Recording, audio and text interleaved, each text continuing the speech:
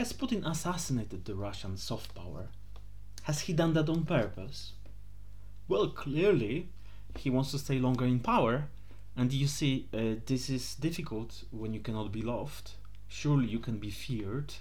According to Machiavellian principles, you can be either loved or feared. So when you cannot be loved, you need to be feared. And as much as the work of Russian literature, I love Russian literature.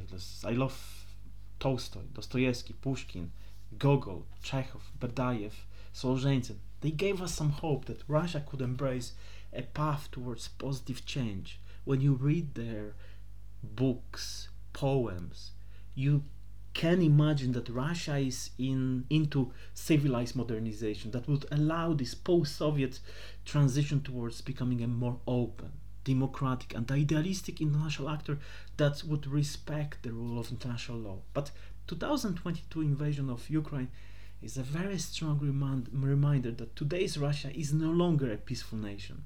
It is the nation that can no longer appeal to our imagination as inherently complex, exciting, and multidimensional former empire that fascinated the world with the richness of its literature and poetry. No, this is yesterday's Russia.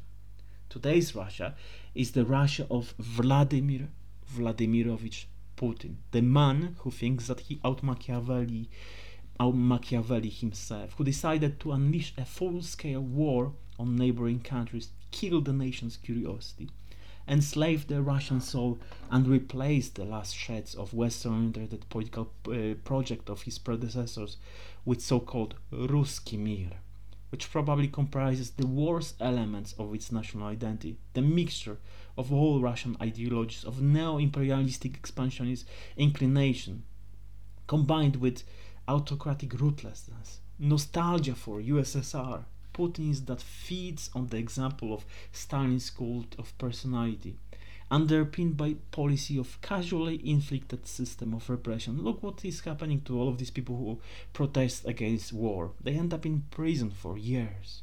What the hell? That's cruel and totally undemocratic. And the power still remains in the hands of the same man for the last 22 years. So as much as the leading Russian intellectuals may have misled us to believe that the country is interested in playing a special role as a bridge between European individualism and Asian collectivism, in which the role of women in society has a very secret value, this invasion has clearly shown that Russia prefers to put itself on the wrong side of history.